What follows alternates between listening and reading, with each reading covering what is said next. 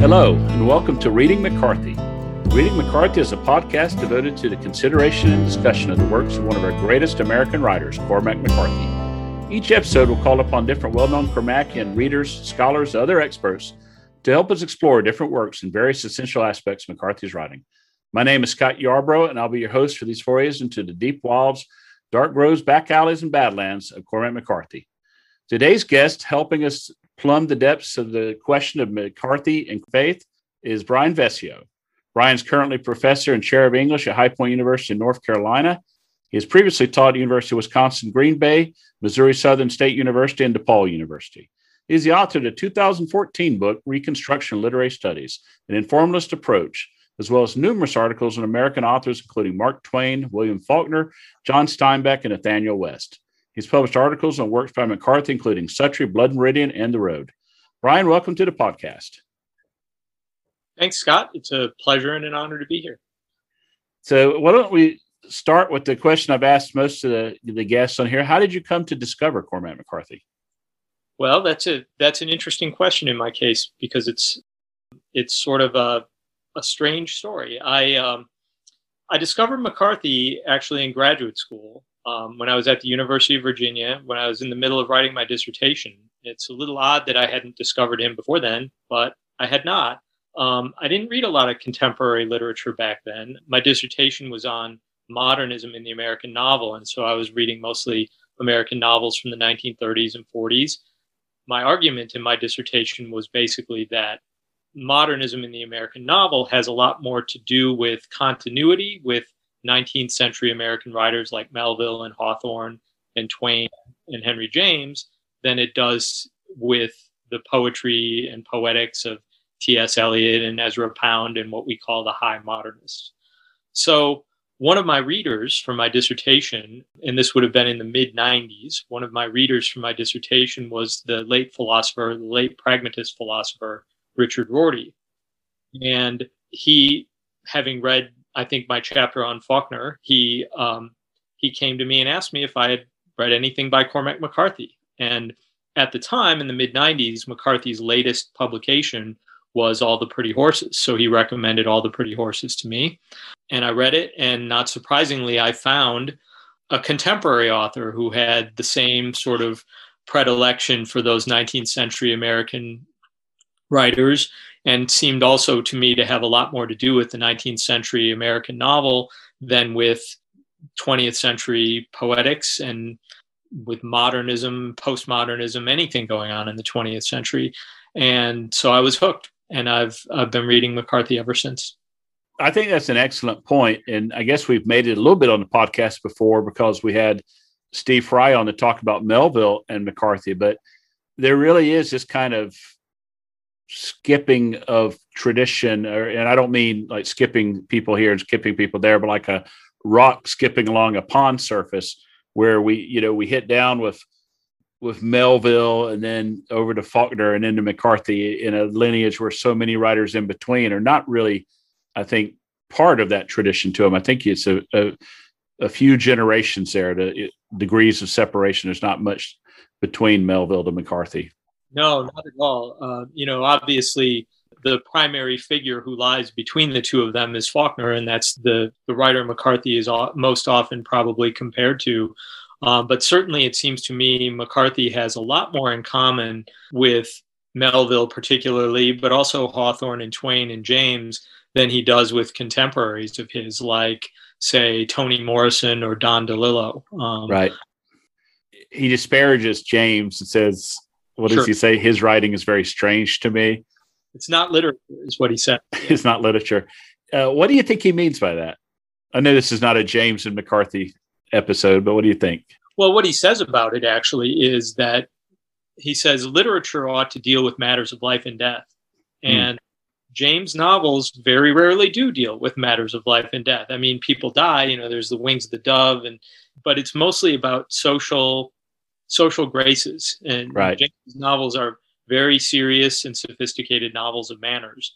Right. And McCarthy doesn't want to have much to do with novels of manners. And so what I think I mean by putting him in that tradition and including Henry James in that tradition is that I'm often very fond of Edmund Wilson's description of contemporary writing in his day in the 1930s in Axel's Castle as a fusion of naturalism and symbolism.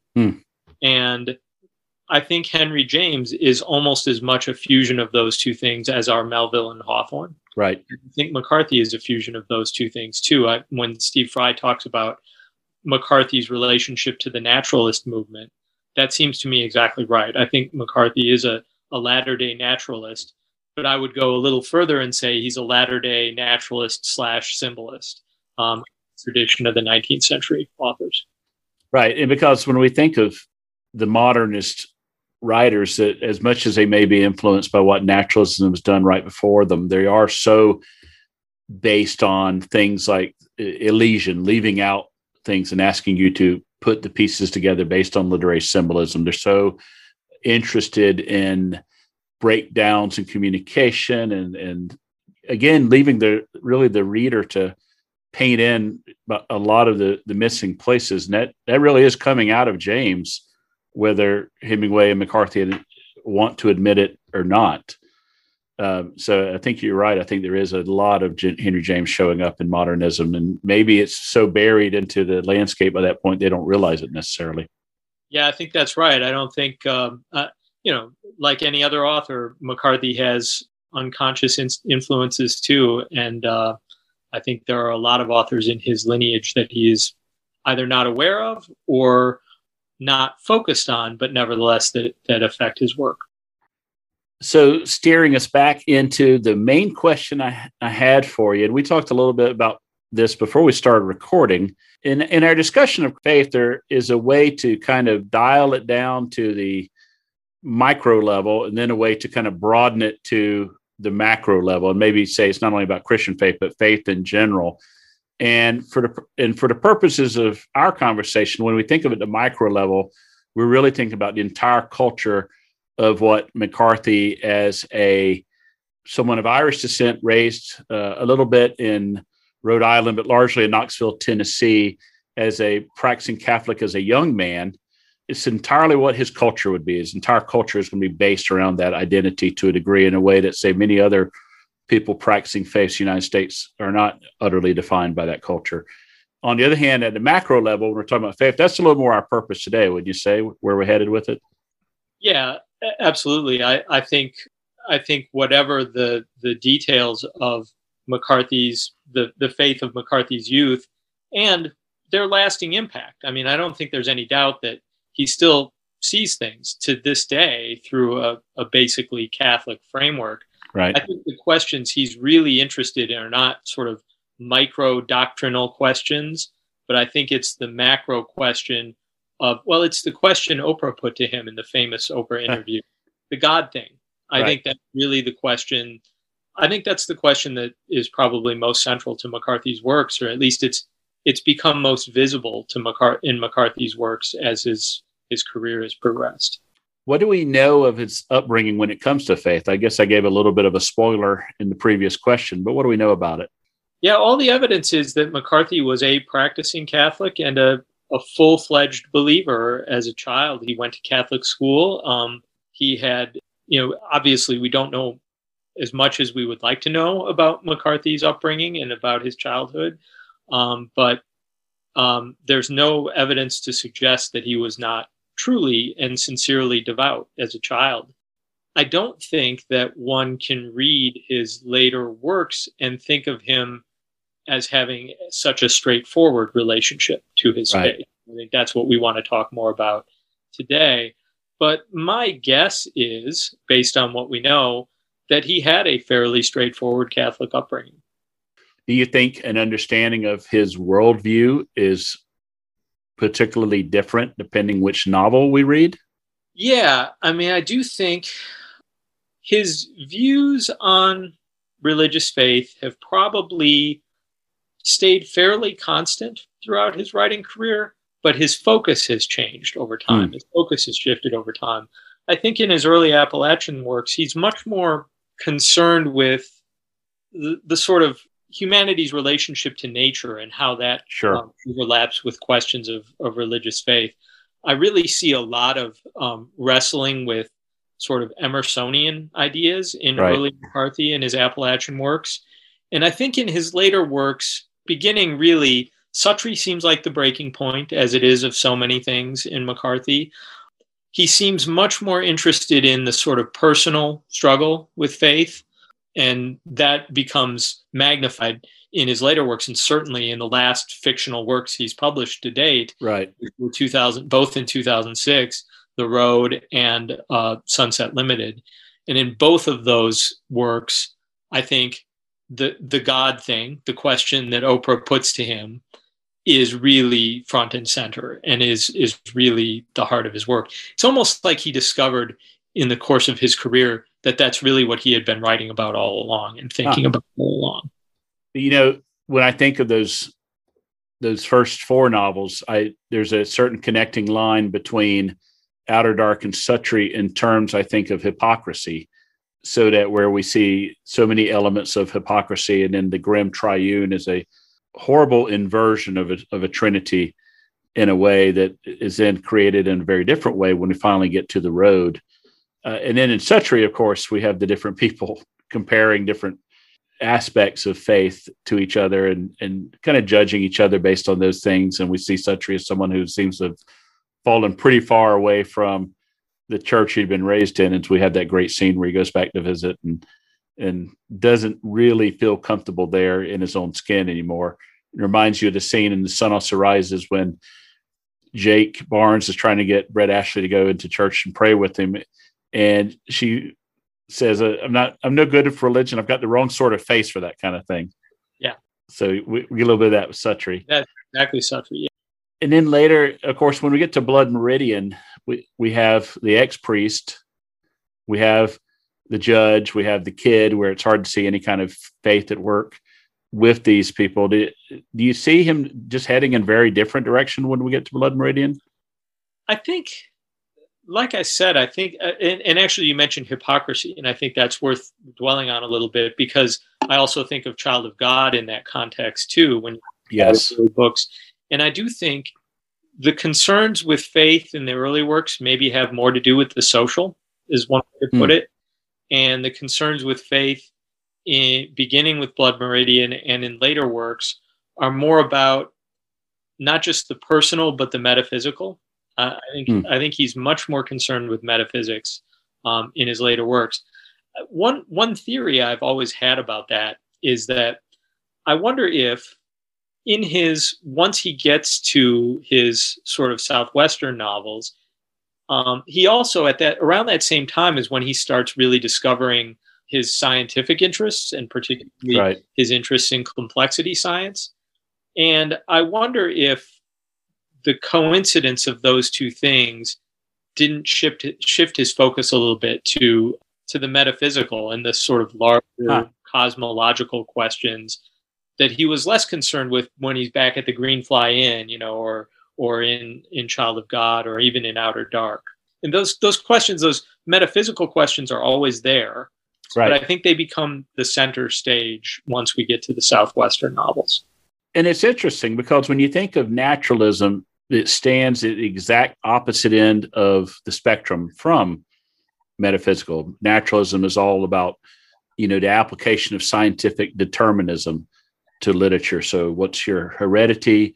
What's your natural environment and social environment? And how's all that going to work together to help you deal with chance and random things which occur, and how much of who you are, who you'll be, is completely prescribed by, again, your social environment, your heredity, all that. Émile Zola, an experimental novel, I guess, is where we really see the germination of this movement. And then with the metaphysical, of course, is questioning that and questioning how much it is just those things. How much of it is it there's something more? What does it all mean? The squirrel knows what it means. It means get a nut or you'll go hungry. And the horse knows what it means. But we humans want to question and ask and seek, I guess. And I really think the point where McCarthy really has to think about metaphysics is morality. I think morality really leads him to his struggle with religious faith, because a good word for what you were describing, the world naturalism presents us with, the world of, determinism and things beyond our control. A good word for that is a word my teacher Richard Rorty used all the time for it, which is contingency. Naturalism places us in a world that is governed by contingency. And it seems to me one way to put the big question that hovers over all McCarthy's works is, how is morality possible in a world governed by contingency? I think that's what leads him to questions of religious faith. And of course, it's very hard to read The Road and not see that struggle on page after page after page. And there, of course, we have the benefit of having a very strong-willed protagonist who represents a point of view at odds with that world of contingency, as opposed to Blood Meridian, where I've still, as many times I've read it, I can't really completely tell you who the judge is or what he represents, where he's I've published things about him as a trickster, Lucifer, Prometheus figure. And I know those things don't necessarily all go together. And Rick Wallach has published things about him as a kind of a representative of the archons in a purely ancient Gnostic way of looking at it. And some could say he's just simply the devil or a devil. But it's just really hard to see how that whole thing lands on all of it. I think the judge is actually a really good point for thinking about McCarthy's struggle with religious faith, because, like his great precursor, I think Moby Dick, as a symbol, the judge is so multifaceted and has so many different interpretations. And, McCarthy says himself about the judge in Blood Meridian that he just can't be reduced. He can't be reduced to the atavistic egg of his origins. And there's nothing we can do he's literally unassimilable. Right. But we all assimilate him nevertheless in our own ways. And I do think that that has something to do with McCarthy's own ambivalence and equivocal attitude, perhaps, toward religious faith. I mean, getting back to the Oprah interview and her question about the God thing, usually whenever people deal with McCarthy's answer to that question, which is simply, it depends on the day you ask me, right? When you ask, have you figured out the God thing? He says, it depends on the day you ask me. Most people have regarded his answer to that question as either evasive or coy or somehow not sincere. I honestly think that we ought to take him at his word. I really do believe that McCarthy I think he vacillates in his attitude toward religious faith, and his attitude toward that question I posed earlier, is morality possible in a world by contingency? I think that many times McCarthy wants to say that morality is not possible without something beyond time and chance to underwrite moral certainties. But at other times, he seems to want to say that maybe in this world that is governed by contingency, maybe humanity is enough. And maybe humanity has the resources to build morality all by itself. And I do think he alternates between those two attitudes in his work. And I think the judge's ambiguity is a sort of sign of that uncertainty on McCarthy's part.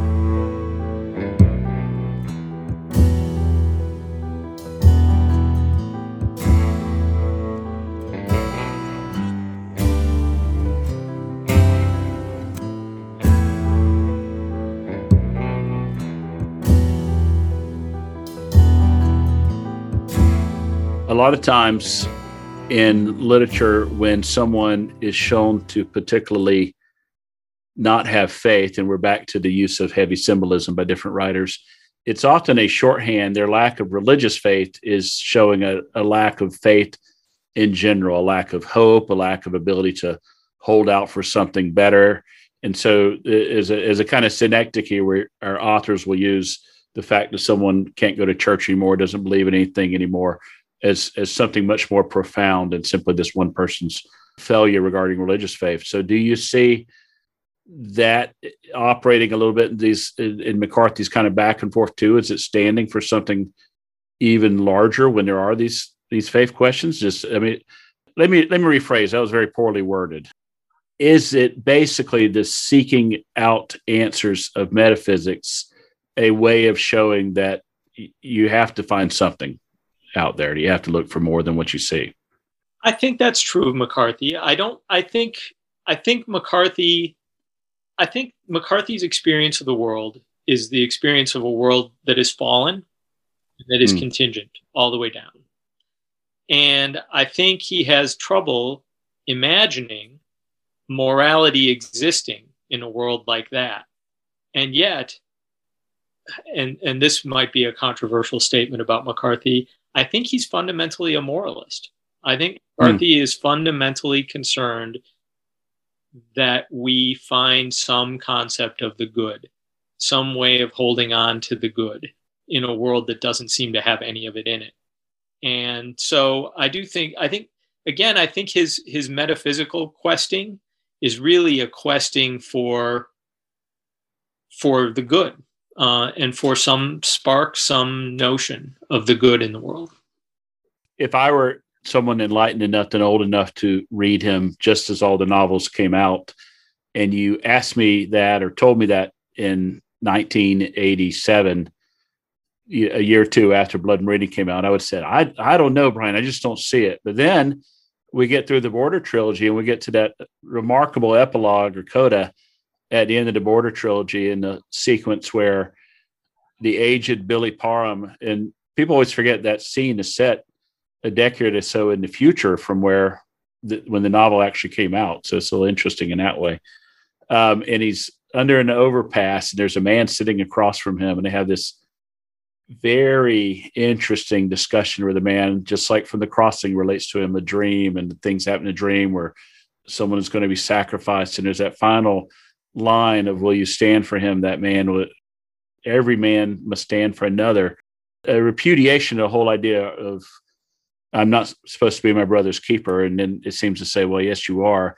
And if you ask me that same question post the Border Trilogy, and especially that ending sequence of Cities of the Plain, I think I'd very much more see it the way you've stated it. I don't know if it's a case where he's always been seeking for it, he's more comfortable addressing it out loud, or his point of view has evolved in ways. I'm not sure. Well, I do think that the conflict between the judge and the kid at the end of Blood Meridian sets the stage for this hunger to reconstruct goodness in the world in some way or other for McCarthy. In some ways, I think that that's why he wrote the Border Trilogy. The Border Trilogy is almost a rewriting of Blood Meridian from the point of view of not trying to, level the ground, of Right. trying to rebuild a sense of goodness in the world and a sense of community in the world. And I think, as many people have pointed out, the kid is a really poor example of a figure, is a very poor avatar of morality, if that's what you're looking for in the novel. Nevertheless, I think that that's sort of what McCarthy has in mind at the end of that novel with the kid, is that, when the judge talks of the flaw in his heart, the flawed place in his heart, I think from McCarthy's point of view, that flawed place is the thing that might be potentially redemptive. There's a potential spot of goodness and redemption in him. And I do think that's what McCarthy is mining for, is that flawed place in the heart in the Border Trilogy. And there's obviously a direct line between that and the carrying of the fire in the road. Right. When people have written about McCarthy's thoughts on faith previously, one of the things, the two books where it probably shows up pre The Road, which of course is so replete with various Christological symbols that it's hard you can't avoid it to really talk about the novel thoroughly. But with both Outer Dark and Blood Meridian, there's been a lot written on Gnosticism. What are your thoughts on it? We started to bring it up a little earlier. Just what in general are your thoughts on Gnosticism and how it appears to all these? It's very hard to read Leo Doherty's or Rick's discussion of Blood Meridian and not see quite clearly that McCarthy has Gnosticism in mind in that novel, right? Particularly. It's very hard to see. When the judge calls himself a suzerain, Rick's interpretation of the judge as an archon, a Gnostic archon, is hard to avoid. It's very hard to avoid. That book has as much of the sort of language and the trappings of Gnosticism as The Road has of Christological symbolism and so forth. Right. But I'm a little hesitant to call McCarthy a sort of committed Gnostic. Right. And part of the reason I'm a little hesitant about that is, Harold Bloom, the critic and great admirer of McCarthy, seems to find Gnosticism almost everywhere in American literature. But he says somewhere, and I can't remember if it's in his interview with Peter Josephs or maybe How to Read and Why in his discussion of Blood Meridian there, but somewhere Harold Bloom actually sort of tries to distance McCarthy from Gnosticism and says, right, McCarthy is not really a Gnostic. He toys with the idea, he entertains the idea of Gnosticism. I think it's probably true that I think the best way to describe McCarthy's relationship to Gnosticism is that he entertains it. He entertains the ideas of Gnosticism. And I've started to think that one of the reasons he entertains the idea of Gnosticism is that when I say that McCarthy is most interested in morality and recovering morality, I think it's because the theological problem that most obsesses him is the problem of theodicy, the problem of evil in the world. How does evil exist in the world? How do we make sense of evil in the world? Right. If we have an absolutely good God who's created all creation, and how can he allow evil to exist? Exactly.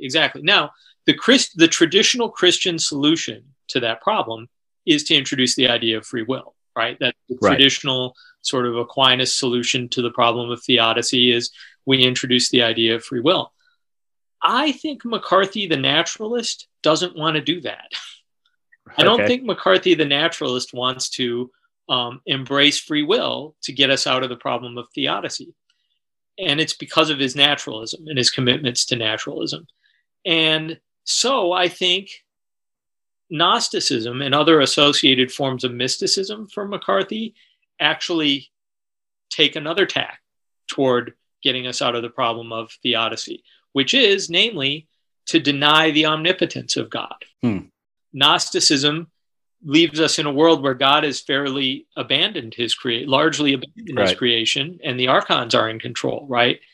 And I think that's McCarthy's probably preferred solution to the problem of theodicy rather than the topic of free will. It is interesting that the topic of free will comes up here and there in McCarthy, and the question of free will does come up, particularly in No Country for Old Men. I mean, that's where it's really, and the references to the blind coiner at the end of All the Pretty Horses and in the Border trilogy a bit too. But it's really almost striking how little McCarthy cares about the question of free will relative to the question of the evil in the world. And I think Gnosticism gives him an opportunity to suggest the problem of evil in the world has less to do with free will than it has to do with the fact that God might not always be in control of his creation. Or at least if not in control, he's not always invested. Yeah. Right. He's at a remove. Yeah, there's a sense of a distant God in McCarthy. Right. To the extent that there is God in McCarthy, he is a distant God. Well, and you remember the ragpicker in Suttree says, always believed there was one. I just never was sure I'd like him if I met him. He says a little differently in that.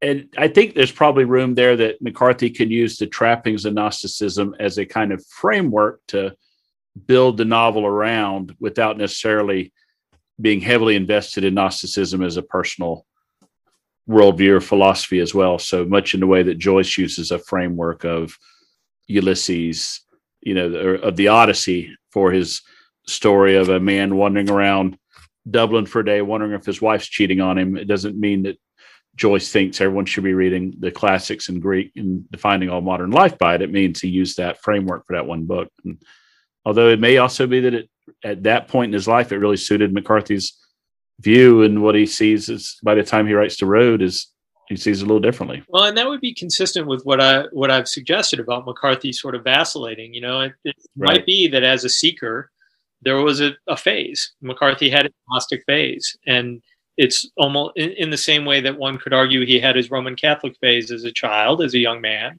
And both of those sets of symbols continue to influence his work and continue to inform his thinking about faith, even if he's not really that invested in their details. Right. They accrue rather than shift. So instead of like taking one set of lenses out of your glass frames and adding a new lenses in, you just keep putting new ones in front of them. Like when you go to the optometrist and they keep clicking new lenses in to see what your prescription is.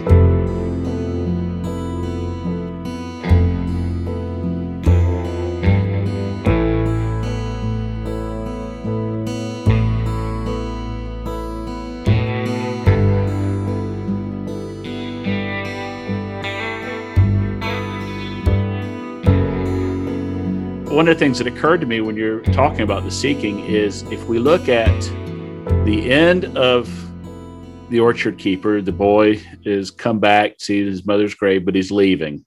He's on a voyage. The Outer Dark, Renthi and Kulla are wandering on a quest the entire time until its horrific ends. In Child of God, not so much.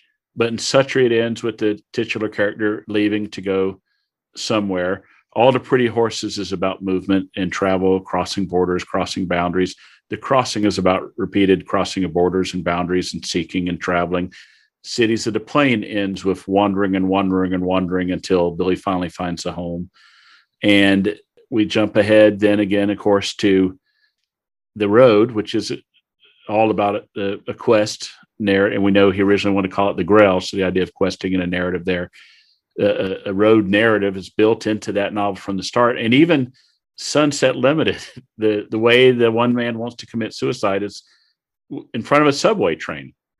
Of all the many ways we can do away with ourselves, he chooses the one that's about transit and movement. So do you see that as an elaborate, long metaphor for this idea of seeking and searching and looking for answers? Or absolutely, all McCarthy's narratives are quest narratives of some sort.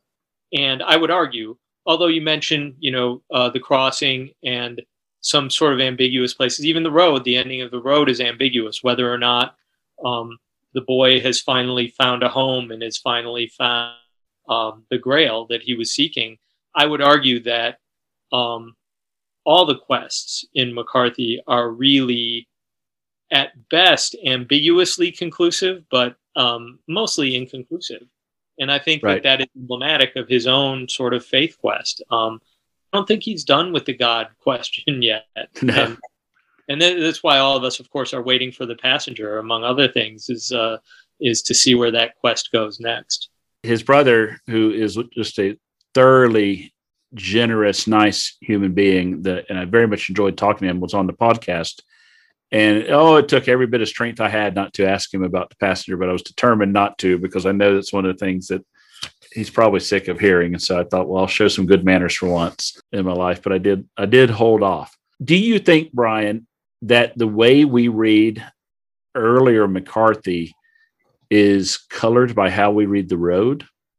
Yeah, I mean, I think we can't help but reread all of his novels in that light. And I think, as I said, I think what The Road does to all his previous works is it does put these metaphysical questions about the existence of God, religious faith, front and center in works that, we might not have seen them in before. Right. When McCarthy, his early Appalachian works, he was read as a Southern writer, as a writer about region and local color, and read for his sort of realistic depictions of the world. Suttree is often read as a sort of realistic chronicle of life in Knoxville in that era. I think that the symbolic dimension of all of that is revealed by The Road. In some ways, you just mentioned that all of McCarthy's works seem to have travel and questing and roads in them. In some ways, The Road, which is so invested in stripping everything down to the ultimate essences of things, in some way, The Road is a sort of stripping down of all the essences of the essence of all of McCarthy's work to this point. It is the same road that all of his characters have been traveling in one way or another in all of the works that we've read by him. And so I think thinking about The Road thinking about the rest of the novels through the road restores the symbolic dimension of them that we sometimes ignore. It makes good on that claim I made earlier that McCarthy is a naturalist fused with a symbolist, and I think the road makes that clearer, as does Sunset Limited. Yeah, and Sunset Limited is probably his most straightforward, open-eyed. Here's what I'm talking about. Kind of discussion about faith. Do you want? Can you tell us a little bit about Sunset Limited and just what you think about it? Yeah, I think Sunset Limited is a. Let me say, from my taste, Sunset Limited is a very important work. It's not necessarily the best work by McCarthy, and one of the reasons I think its dramatic limitations are its sort of how shall I put it, exegetical strengths. Okay. Because it is entirely a dialogue. Right. Many people have observed, even watching the HBO film with the Tommy Lee Jones, Samuel Jackson version of the film, that it suffers from certain dramatic limitations because it is essentially just a dialogue. So you don't, when you say dramatic limitations, you don't mean dramatic in the one sense of the adjective, which is bum, bum, bum type limitations. You mean because it's a form of drama. I mean aesthetic limits as a dramatic work. Right. It has certain aesthetic defects as a dramatic. That's what I mean. However, it makes for an outstanding gloss on the road. Yes. And therefore, it seems to me on most of everything else that McCarthy, I think that's the way Sunset Limited is best read, is as a gloss on the road and pretty much everything else McCarthy has read or has written. It is sort of an overt statement of what is motivating McCarthy's work in the road. So that dialogue is the dialogue that it seems to me is going on inside McCarthy throughout his novels, throughout his works. I just had a discussion the other day with Marty Priola, who, founded the website and is a avid collector of McCarthy and a longtime member of the society. And he was saying how when you watch that play, and he's one of the people who went and saw the first time it was put on out west in Chicago, Steppenwolf Theater. And he said, your view of who won the debate was completely based on what your thoughts were on faith before you ever went into the debate. And that both sides make their case pretty compellingly. That's a great way to put it. I think, the prevailing critical opinion seems to me that Black wins the debate and that McCarthy is on Black's side ultimately. And I've had that conversation with many people, and I am reluctant to reach that same conclusion because there's an obvious practical sense in which he has lost the debate. Right. The obvious practical sense is that he has not convinced White not to commit suicide. He's failed in his primary argument, which is to convince White to not to commit suicide. But also, I think the equivocation about religious faith is genuine in McCarthy, and it's real. I don't think he simply sets up White as a straw man. I think many of the things that White says are things that McCarthy believes very strongly as well. My favorite quotation in that play, actually one that I often use in my classes these days, is when White says, "That's what an education is.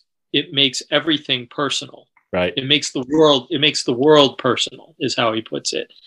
And I think that's a deeply held conviction of McCarthy's himself. And I think a lot of the things that White says are deeply held convictions of McCarthy. And I think he would also at the same time desperately like to believe what Black believes and hopes that Black wins that argument, but he's not sure he wins even inside himself. Because it all depends what day it is. It all depends on what day it is, yes. I think we've covered that pretty well, and I think there are a lot of questions I want to ask you, but they're hard for me to formulate off the top of my head, so they might have to wait until the next time we can be at a McCarthy conference together and get over into a corner somewhere. But let me ask you, Brian, if I could, what I ask all the guests that have come on the podcast, which is, what's your favorite work by McCarthy and why? Well, I wish I had an iconoclastic answer to this question, and I wish I could be a contrarian, but I can't. Okay. Because there is no doubt in my mind that Blood Meridian is his best novel. it is the one, and I think I gave you the reason earlier when I said Judge Holden, who is at the heart of that novel, is simply unassimilable. Yeah. He contains multitudes that will never be plumbed. And it is the most original, the most startlingly original, the most lastingly disturbing of all of McCarthy's works. It's the one that people will be puzzling over for centuries to come. And that's why it's my favorite. I wanted, on the subject of Judge Holden too, I just wanted to quickly retreat to something else that we had talked about. There's one dimension of McCarthy's relationship to faith that we didn't quite get to, but I want to go back to it. McCarthy seems drawn to mystical forms of religious faith much more than conventional or traditional. To the extent that he's drawn to Gnosticism, he's drawn to Jakob Boehme, the German mystic. He's drawn to mystical forms and sort of hermetic forms of religious faith more than mainstream forms. And I think the reason for that is this. The larger the disparity between your experience of the world as it is and your vision of the kingdom of heaven, your idealized vision of what the world should be, the more you're going to retreat to a more mystical view of religion. Mainstream versions of Christianity, for example, really try to stress your personal relationship with God, God as your friend, God as part of your everyday experience in the world. And I think for McCarthy, that just doesn't ring true. I think for McCarthy, God is something, we mentioned God being something distant. God is something mysterious. Alan Josephs and others made much of the fact that the last word in The Road is mystery. Right. And I think the reason for that is that McCarthy has a conviction that there's got to be something. Right. There's got to be something beyond time and chance that rectifies the world. But it's so distant. Whatever it is so distant from our experience of the world that it's hard to see how to get there other than just the sort of desperate graspings of a kind of mysticism. And I think it might be related actually to his affinity for complexity science as well, because complexity science also suggests to us that there is order there. There is order there, but it's vastly different. That order is vastly divorced from our basic experience of the world, which is of a world of contingency. Right. So I think Blood Meridian, more than McCarthy's other novels, registers that distance. Right. And that's another reason why I like that book so much. One of the things that I think is also appearing, one of the people who's also appearing in some of these novels where he is seeking and searching, I think Kierkegaard's showing up as well. The whole point of Kierkegaard, that's where we first see existentialism, this whole notion that the world doesn't make sense. The world is chaotic. The world is bloody. The world is awful in all these different ways.